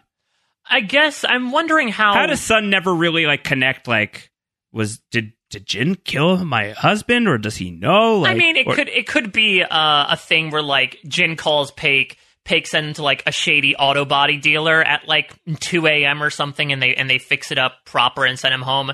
Jin could also drive home and be like, hey, I hit a deer, things got crazy out there. I don't know how residential their place is, but I could imagine there might be some ways, especially again, if Jin communicates this back to Paik that Jay Lee is dead, that Paik would tie up those loose ends so Sun would be none the wiser. Yeah, or Sun the wiser.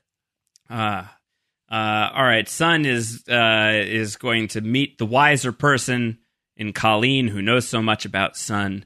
Colleen is going to make contact with Sun in the bowels of the boat. She's going to have a pitch for Sun while Sun has a gun trained on her. Let's listen in.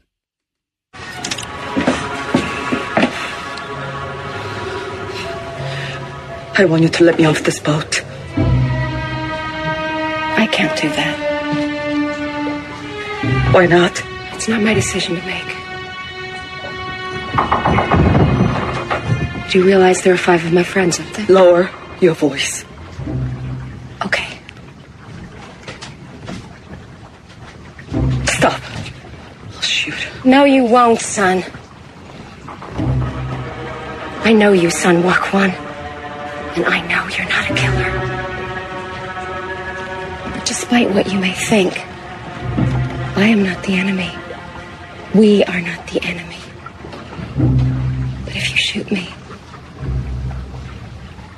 that's exactly what we'll become. Stop. I will. I'll shoot you. And she does. And she does, because some idiot elsewhere on the boat starts up an engine on the other boat. I think the tugboat that's going to lug the sailboat away. And Sun gets spooked and she shoots. Yeah.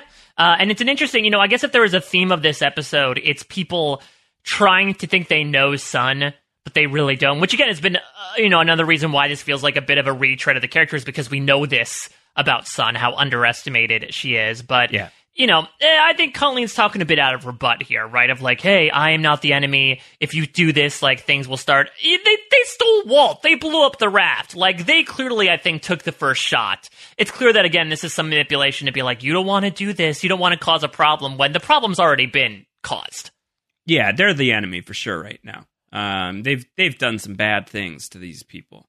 I don't think that they're gonna, they've come up with this whole Rube Goldberg situation of like getting Jack to perform surgery on Ben when they could just ask. They could have shown up with like fruit and candy and blankets and pillows and like, hey, there's a hatch there if you want to sleep in the hatch. Like they could have like made this work for everybody, but they didn't. They've chosen the path that they're on instead. Very much the others have helped accelerate the tensions, the hostilities. Right. But Sun killing Colleen is going to make things worse for sure. Right. That's what Ben's going to bring up later. Right. It's like the choice to purposely withhold information and makes them come across as mysterious, but at the same time they can't really have a proper conversation about things. That being said, yes, Colleen is going to eventually die, but I guess it's only one casualty because then Sun's able to get onto the boat. There's a bit of a shootout. Friendly for some reason goes like, there she is. Yeah, he's part of the TAC team, which is a surprise to me, I guess. I mean, I think if there's a boat involved, I guess Friendly's there for some reason. I got dibs. Yeah, exactly. I do think it's interesting that why Colleen was adamant that Sun couldn't be left off the boat, right? Like, if the goal is to get the boat, then just let Sun off the boat. Like, she's outnumbered. If she wants to get off the boat, you could very easily say, okay, sure, get off the boat. Yeah. I don't know. Yeah, it's a good question. It's not my call to let you off the boat. You could probably make the call. Yeah, you were the one that Ben outfitted to get this crew together. Yeah. He never said anything about, like, don't let anyone leave. Yeah, like, oh, take all casualties, Yeah, just let her off the boat. Jin and Sayid are like, oh, shit, they're at the boat. Oh, we should have seen that. Damn it. Oh, dumb. Jin's going to jump in the water after her. He's like, damn it, why is every time I get a boat, I end up swimming in the middle of the ocean, swimming to save somebody. Jin is shouting for Sun, sort of like Michael shouting for Walt. It feels like some echoes of that. So you are getting a little bit triggered with the adrift stuff. Yeah, well, especially because the both the Sun killing Colleen stuff and then what's to happen here with like Jin and Sun finding each other in the water, at least from the way I was watching it, very dark once more on the ocean, which does not make for the best cinematography, but Sun and Jin essentially play Marco Polo with each other for a couple minutes. Yeah. So they find each other. That's great. Less great is this flashback, the final flashback of the episode where Sun has showed up at the funeral. Mr. Pig saying, why are you here? You shouldn't be here. She's like, have you told my husband what happened? No. What even happened? We're not talking about it.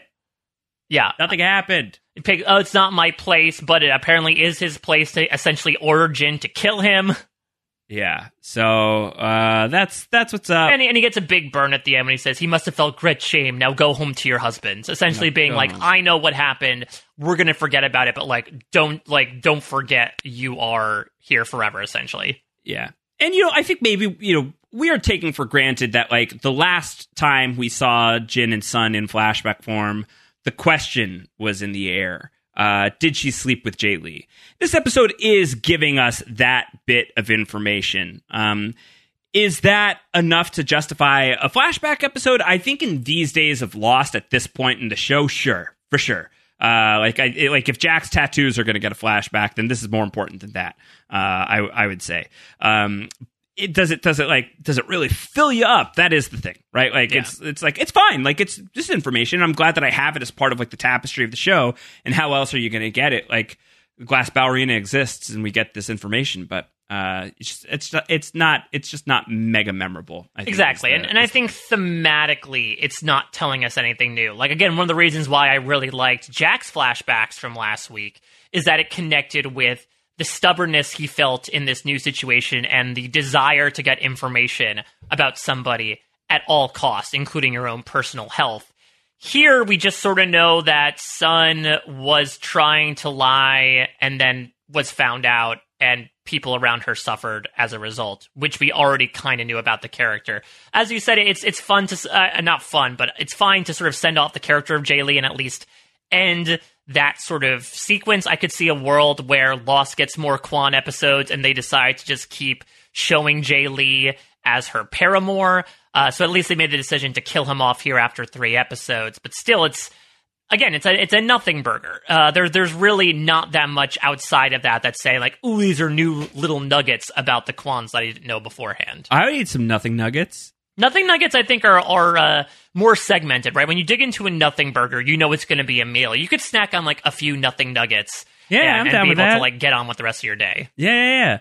Back at the beach, Jin and Sun are like, I love you. I don't know what I'd do without you. Yeah, same. Me too. Yeah, I should have seen this coming. I screwed this up. Yeah, I'm so sorry, guys. And I won't tell you about my lover, and I never will until Juliet actually tells him next season. Yeah, so that's where we leave things. We got a long walk. So sorry is Saeed. Give Saeed a pass here to some degree. He messes things up so rarely, right? Yeah. That I think it's not okay, but it's not the end of the world. Right. He wasn't like, "What did you do? Oh, son, you screwed it up." No, like, I can't believe you did that. He's the one who screwed this up. He knows it. And he's like, I'm so sorry. That's why he says like, I'm really, really sorry about it. And also an item of note. So yeah, the Elizabeth has officially been commandeered from the others, and I believe we're not going to see it again until season 6. Yeah, when the Man in Black is trying to jet out of town. Yeah, exactly. When he's both, in getting Kate and Sawyer to get the boat, and then also in the end, that's going to be his method of escaping the island. Yeah. All right, back at Hydra Island, Sawyer and Kate are gonna do the post game on everything that just happened. Let's listen in. You okay? Never better. What the hell were you thinking? I couldn't help myself. You just look so damn cute swinging that pickaxe. Chain gang looks good on you, Freckles. Sawyer?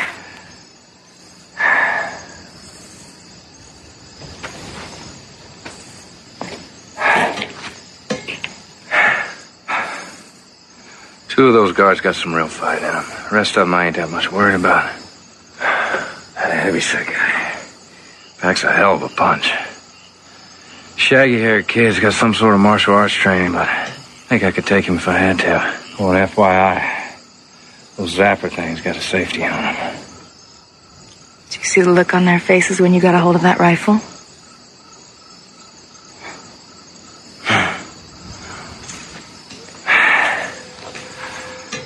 I'm guessing most of these boys never seen any real action. That blonde who had a gun pointed at you, she would have shot you. No problem. Why'd she call you James?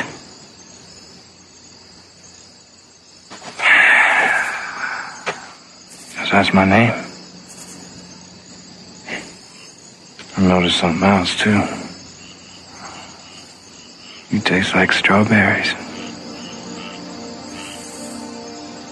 You taste like fish biscuits.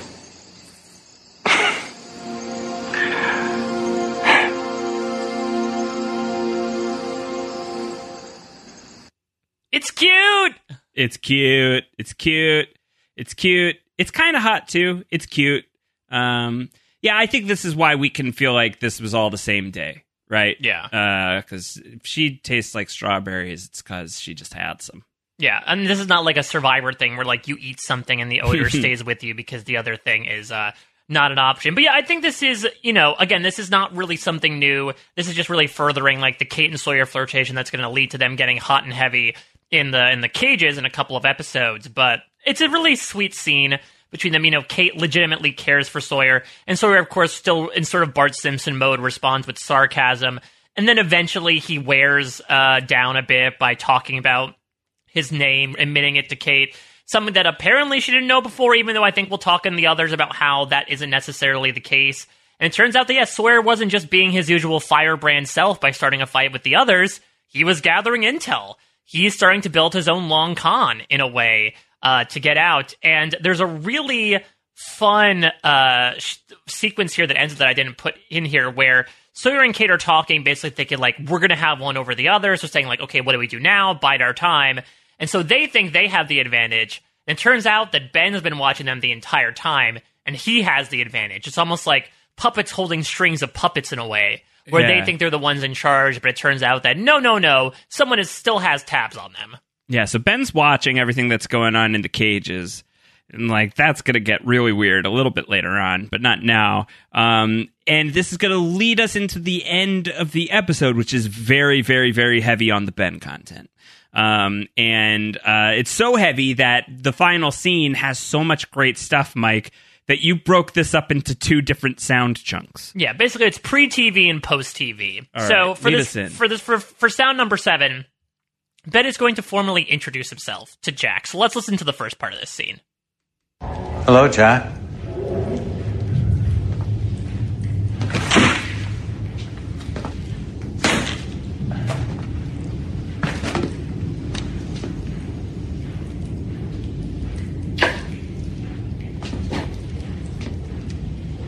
You know what's crazy, Jack? A week ago, you and I were in exactly the opposite situation.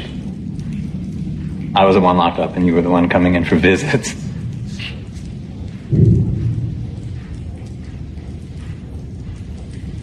And I know that you were angry that I lied to you about who I was, but hell, do you blame me? I mean, let's face it, if I'd have told you I was one of those people that you and your friends have been calling others all this time, it would have been right back to Saeed and his fists. Wouldn't it? What do you want from me? I want for you to change your perspective. And the first step in doing that would be for me to be decent enough to introduce myself honestly, so.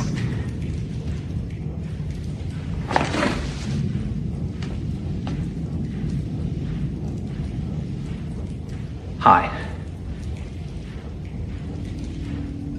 My name is Benjamin Linus, and I've lived on this island all my life. Lies! Lies. What if he just like fully committed to the lie and said, "Hi, I'm Brad Pitt from the future." Hello, my name is George W. Bush. I am the American president now, and I command you to operate president. on me. Yeah, I've been reelected president, and I've gone through facial reconstructive surgery. No, my name is hide. Christopher Reeve. I'm dead. Yeah, but I'm alive on this island. Why not go with a full lie? But yeah, I'm Ben. I've been here forever. It's a lie. Even in this first scene where he's saying, like, honesty is the best policy, should have led with honesty, let me try a different tact. All right, here's the honest truth. I'm Ben, and I've lived here my... sorry. And I've lived here my whole life. Yeah, the only exception I could see is if he has a technicality of it being, like, a spiritual birth. Like, he did not become the man who he is now until he got on the island, so he almost, like, disregards who Ben Linus was in those first however many years as, like, not that person. Because we'll see. No, he's going to talk about it later on, where he's like, listen, I'm one of the only people who was born on this island. Nobody else here. Like, not a lot of people could say that. Like, he's still going to try and speak in that language where it's all just bullshits. Yeah, but you could see, I love the forcefulness, yet like tactfulness in which Ben, even just the action of folding out one of those chairs that you bring to your son's Little League game, is still done with a certain amount of tact that Benjamin Linus has. I love his choice, and I don't know if this was Michael Emerson's line reading or the writing, for him to say, I want for you to change your and he's about to say change your attitude, and then changes it mid-word to perspective. Like, that speaks towards the level of observation that Ben has with, okay, what word is going to work for Jack? Like, he's workshopping his script to give to Jack in the moment. And change your attitude is not going to ride with Jack as much as just, like, the more adult, respectful, change your perspective. But Ben actually offers his hand to Jack, and, a la Stacey Powell in Survivor South Pacific, Jack refuses to shake, and Ben comments on it as well. All right, so he's got another plan up his sleeve, though. If the handshake isn't going to work, and how about a little TV time? How about some story time? How about some TV time? And Ben is going to call in his guy with like, all right, I'm your substitute teacher. I'm your history professor, as I will be in the afterlife. And I'm going to wheel in a TV for today's class. We're going to show you the Red Sox winning the World Series in 2004. And this is going to be the deal breaker. And yeah, this is a great scene. This is a tremendous scene. Bring it in, please. Where are Kate and Sawyer? They're fine, and they're close. That's all I'm able to tell you right now. You tell me anything you want. Fair enough. It's all I want to tell you. I'm going to make this really simple, Jack. If you cooperate, we send you home. Cooperate with what? When the time is right, I'll tell you. You tell me now. Patience, Jack. Patience. Home. Is that where you send Walt and Michael? Yes.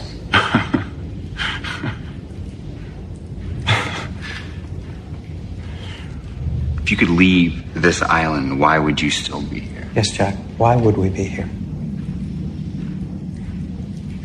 You're lying.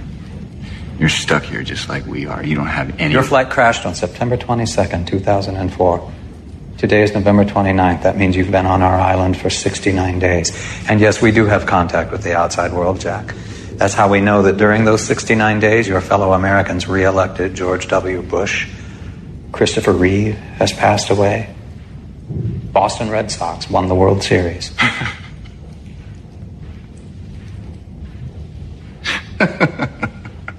What?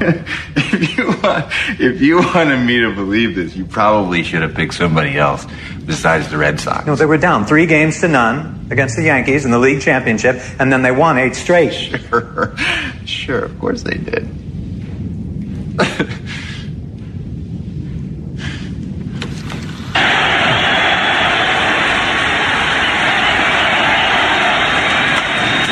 Back to full. Red Sox fans have longed to hear it. The Boston Red Sox are world champions. A clean sweep of the St. Louis Cardinals, and the Red Sox celebrate in the middle of the diamond here at Busch Stadium.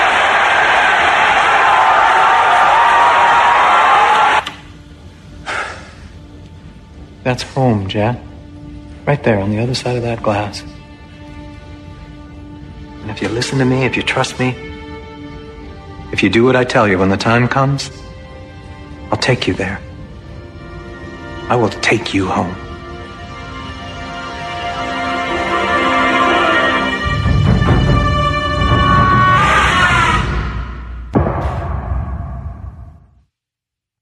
A really great ending.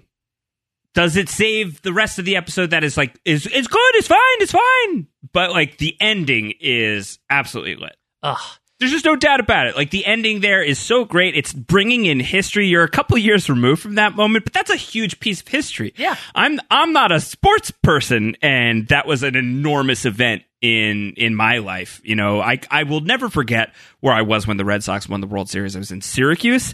It was, you know, a month into, you know, not quite a month into Lost's run at that point. Mm-hmm. Everyone was going insane out on campus, just outside my dorm room window. Like, I'll never forget where I was when that went down. And to evoke that, even like 2 years removed from that moment in the real time of the making of the show, you know, it's still such a historic event.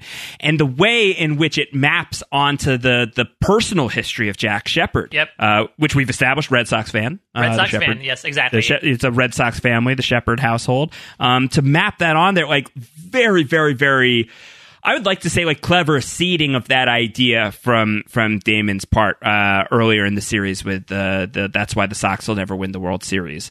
Because it really pays off so exceptionally here.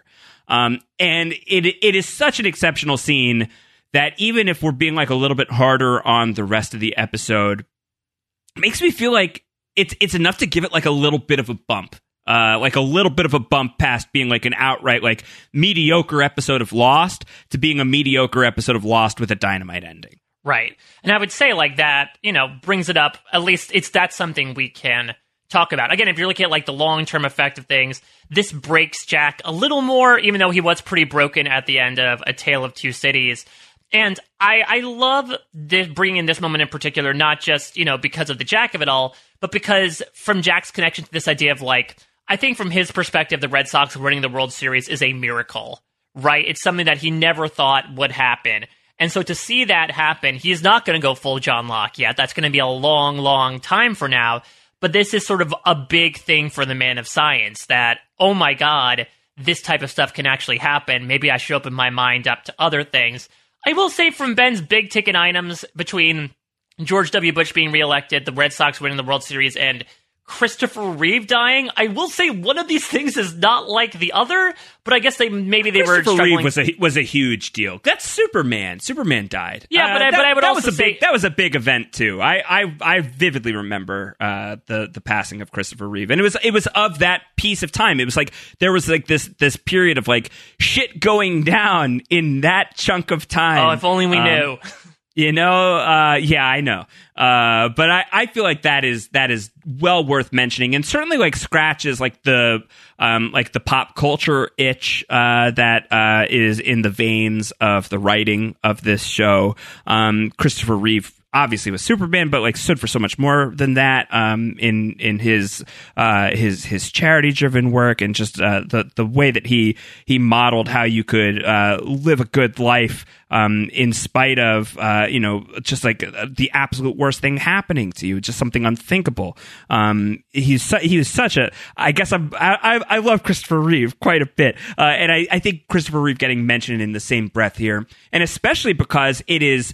If you want to take it on a plot standpoint, maybe teasing out a little bit of what Ben is going to be inviting Jack to do for him. Please help me with a spinal issue. Jack is a spinal surgeon, so I'm sure that for him, Christopher Reeve is actually probably a huge deal. Oh, that's interesting. Yeah, I wonder if Jack would be so frustrated that he couldn't have fixed Christopher Reeve. That's his white whale. I think that he would probably be very, very, very, very, very deeply moved and sad by the passing of Christopher Reeve. So I actually think that it plays really, really well. Second only to the fact that he was a huge Al Gore stan and must be very upset that he lost the election. So here's my question. Ben says he'll send John Kerry was.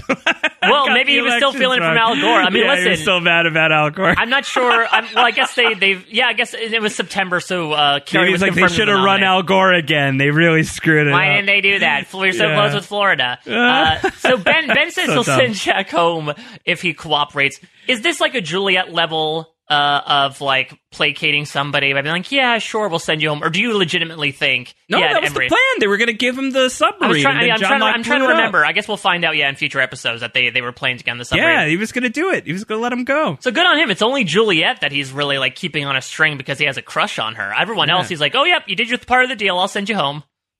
Great ending to a mediocre episode. I do think that will boost it a little bit higher than some of the other mediocre episodes for me. Not by much. Let's get into some more feedback. We've already been seeding feedback throughout this, so we don't have too much more. Phoebe Nugent had written in and said, would Jay Lee have jumped still if he had known that Jin didn't know the whole story? Do you think that would have had an impact, Mike?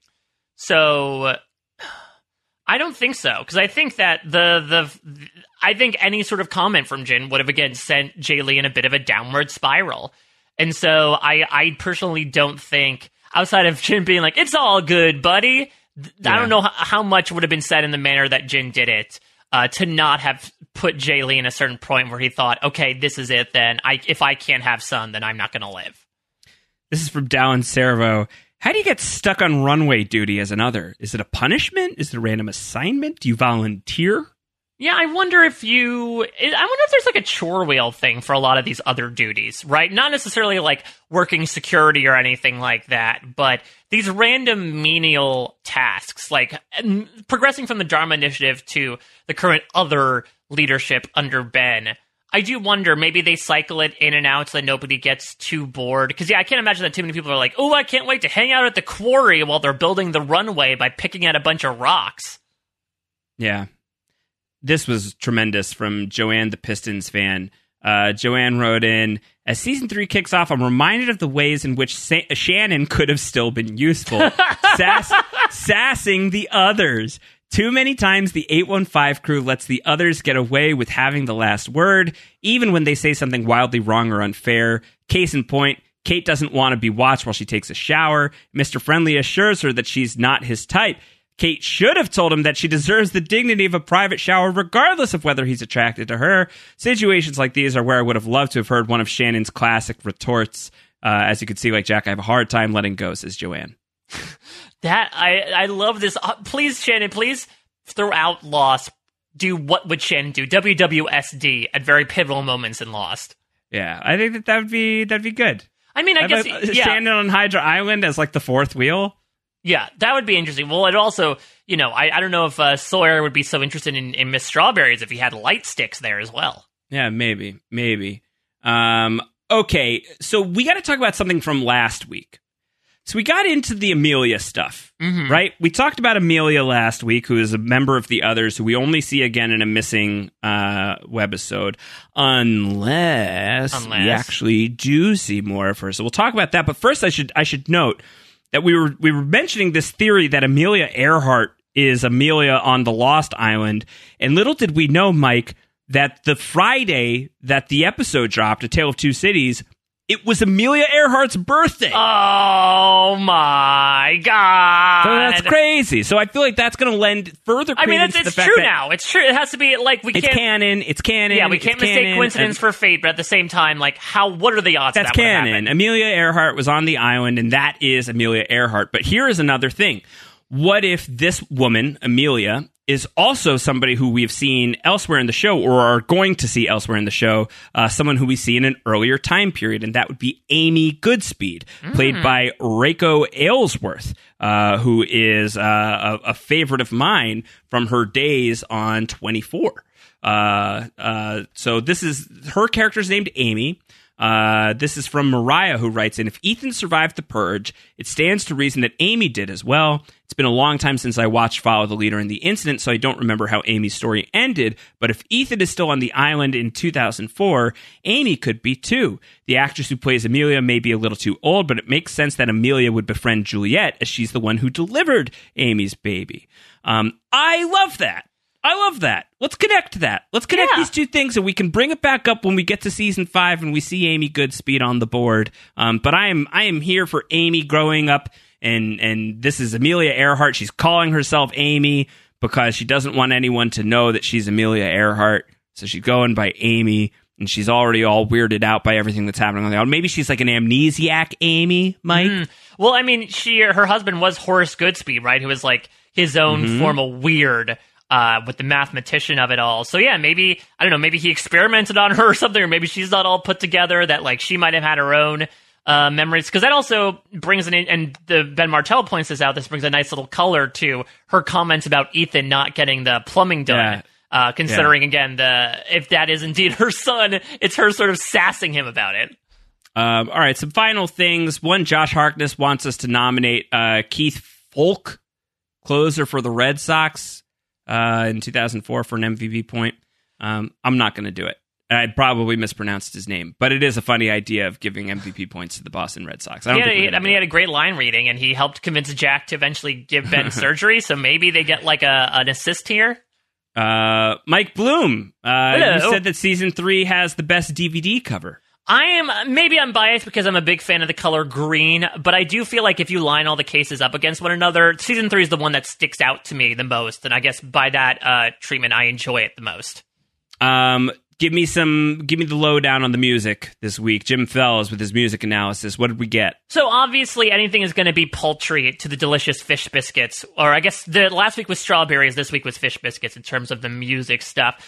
There's like a little danger motif that happens when the Others board the boat. We're going to get it again when like Mikhail and Jin, fight one another as they find each other in the jungle. We're going to get a little thingy for Pickett that's going to pop up throughout.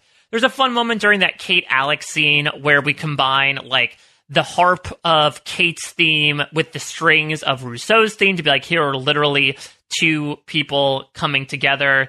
That's basically it. So only a couple of things showing again this episode.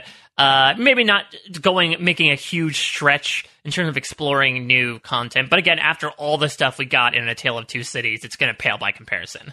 All right, MVPs and LVPs. I've got 3 MVPs. You've got 3 LVPs, and then 2 apiece, respectively, as a result of that. And I'm just going to open up with a double tap to James Sawyer Ford. And I'll throw a triple tap on there. I know we went to a quarter charge on the Shocker, but we're going to have a third charge here with Sawyer. Oh my God. So 3 points for Sawyer. He's just very funny. And he gets intel on the Others. And he gets intel on the Others, and it's a really great Sawyer episode for sure. And my other MVP point, I will give to Juliet. Because I think the way that she is able to dismantle Sawyer is really, really effective. And I think that just the interaction between them in the scene, seeing them adversarial considering where they wind up is just really, really super fun. Yeah, and it's another, she continues like her badass streak of episodes of her showing how absolutely in charge she is and the power that she has over 815 as well. Where, again, even when Sawyer goes rogue, she is the one to convince him to drop the gun and eventually supplicate himself. So, considering that we gave kudos to Sawyer, considering that Juliet got one over Sawyer, she gets kudos as well. And I'm going to give it to another guy who gets one in over somebody. I'm going to give a point to Ben here. I believe this is our first point to Ben in Season 3. Granted, we're only 2 episodes in, but for really skulking in the shadows, with the exception of the breakfast last week, this was really Ben's coming out episode in Season 3 in his conversation with Jack. He is just such a great manipulator in that scene. And granted, we do not see, like, the immediate after effects of that conversation and Jack saying, yeah, I'll do it. But just the way he's able to get Jack so flummoxed and the surety with which he approached that conversation, it's gotta earn a mark in my book. I was thinking about giving a point to the others because they do end up stealing the boat, but they do end up with a casualty on their hands. So I'm not going to give them too much credit here. No, and they also get their butts kicked by Sawyer. You know, if not for Juliet's psychological warfare, they probably would have gotten rocked. Probably, literally, eventually by rocks because there were so many of them in the runway field. I should note that at this point, James Sawyer Ford, who has been languishing in the LVP category and has been just unable to escape the negatives for so long, finally is in a +1 overall and is currently the co-leader of Season 3's rankings alongside Juliet. Both of them have 4. So 4 for Sawyer, 4 for Juliet. They are the current Season 3 MVP leaders, which I love. Yeah, well, Jesse Camacho, the great Jesse Camacho, asked us actually earlier today, of the day we're recording this, you know, is Sawyer the MVP of the first 6 episodes? And Josh, it might honestly be a thing where after I do and we stop down for a hot second, that Juliet and Sawyer are going to be by far the 2 like runaway point givers throughout Season 3 so far. Yeah, so we'll have to wait and see. I'm excited. I think that there's potential for Sawyer to go on a run. We'll have to find out. LVPs, I've got 2, and I'm just dumping them on Mr. Pate because that dude sucks. Yeah, and this is also, you know, it's going to be Colleen a while. Didn't die yet, and you know I'm not going to. Jay Lee, tough situation. Mr. Pate is here. He's an easy target. I'm going to hit him twice. Yeah, he was sending out targets. He, you know, ruined his daughter's relationship, manipulated his son-in-law, got a man to kill himself. Like, he's one of the worst daddies, and that is saying something on Lost. So I'll throw a point on there. I was going to, you know, make it 4 points again, but I once again decided to give some sort of honorable mentions here. I'm going to give one to Danny Pickett in his reemergence here in Season 3, because as funny as the whole shocked thing is, he does get his ass kicked by Sawyer. Considering that Sawyer was able to get one over on him, considering that he was armed and had a shocker, that earns an LVP point. And Josh, you ended up kind of convincing me for, I think, the first time since Confidence Man, I think we're giving an LVP point to Saeed here. He screwed this one up. Yeah. I wouldn't have done it, but I can't fault you for it. I think Saeed screws this one up. Yeah, that's the thing, is that, like, maybe it's because we grade on a harsher curve for someone like Saeed, who was our MVP leader going into this episode overall. For, like, when he has a rare slip-up, he needs to be acknowledged here. Whereas maybe some of the other characters, like, for example, as you probably figured out as we end up our points here, neither Kwan has gotten points. From my perspective, this is another quintessential case of a Kwan episode, like, having a wash with these characters, where Sun does a badass thing and shoots Colleen and shows that she can drive a boat and proves herself, but she also cheats on her husband and sleeps with another man.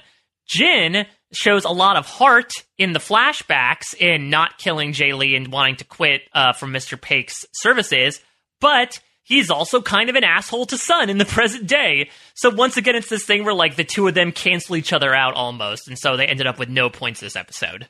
Okay, well, let's get into the 4.2 stars. Let's rank the Glass Ballerina. We only have 2 episodes in Season 3 thus far. Spoiler alert, A Tale of Two Cities is still number 1, and the Glass Ballerina will rank behind it.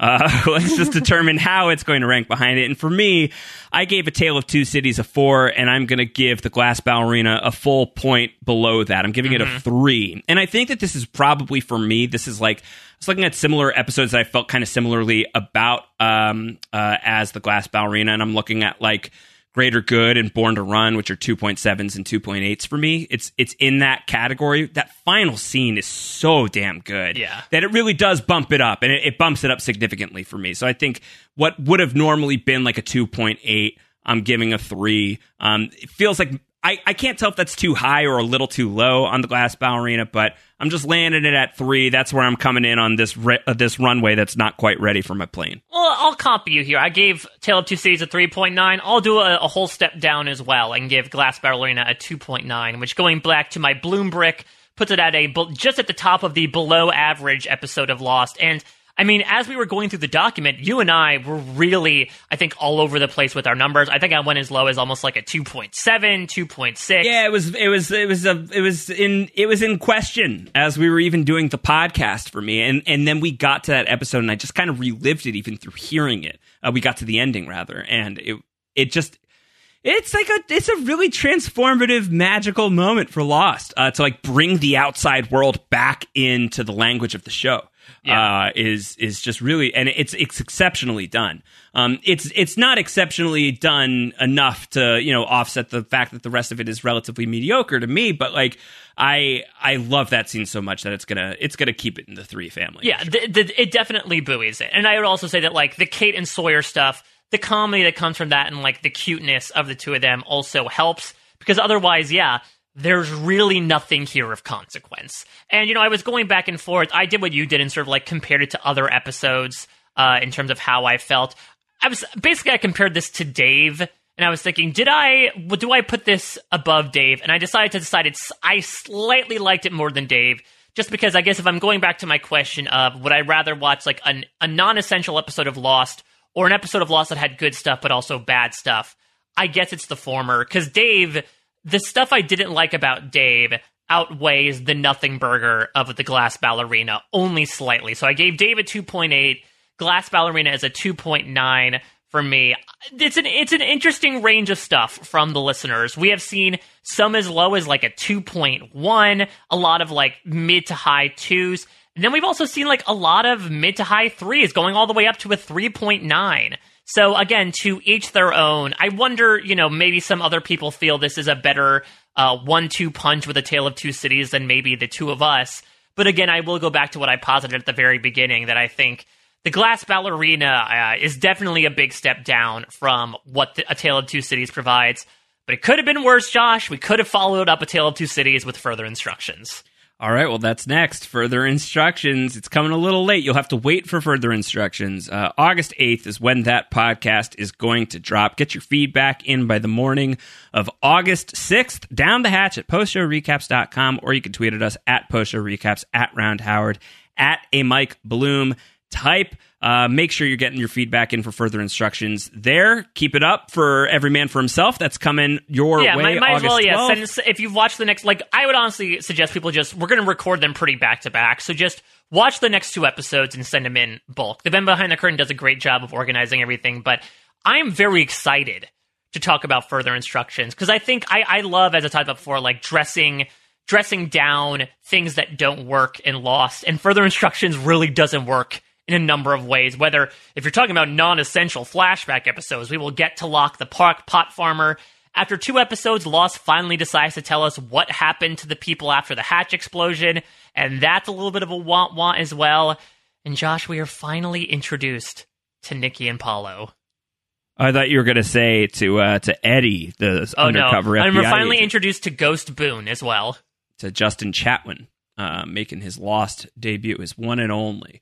I'm looking forward to talking about the potluck. I think that's going to be fun.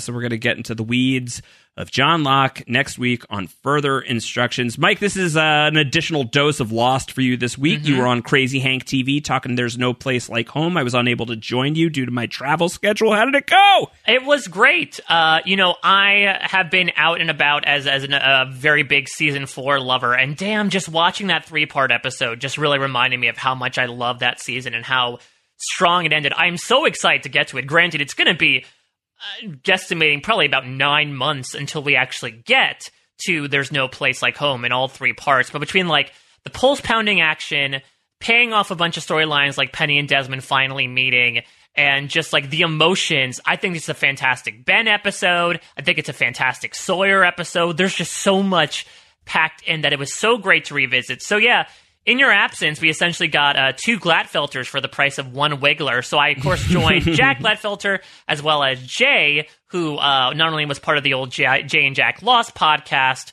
but also he and I have podcasted with Westworld and Stranger Things and all that. And Jay's wife, Colleen, who you know from the broadcast and formerly of the Tribe and all that. And that was a lot of fun. We, talked about the episode. We went into a lot of tangents and ended up talking a lot about how Colleen one time ran into Melissa Benoist at San Diego Comic-Con and got her son to take pictures with her without realizing that it was her. You have to be there to experience it, but that was a lot of fun and just made me so excited for when and if we get into season 4, and especially when we get into that episode. So check that out, YouTube, Crazy Hank TV, and Josh and I will be back there probably 3 months at this point to talk about the incident as well. Yes, absolutely. So I can't wait to travel through time and talk about Season 5. That'll be very, very fun. For now, we're focused on further instructions coming next into your feed. Take care, everybody. Bye-bye.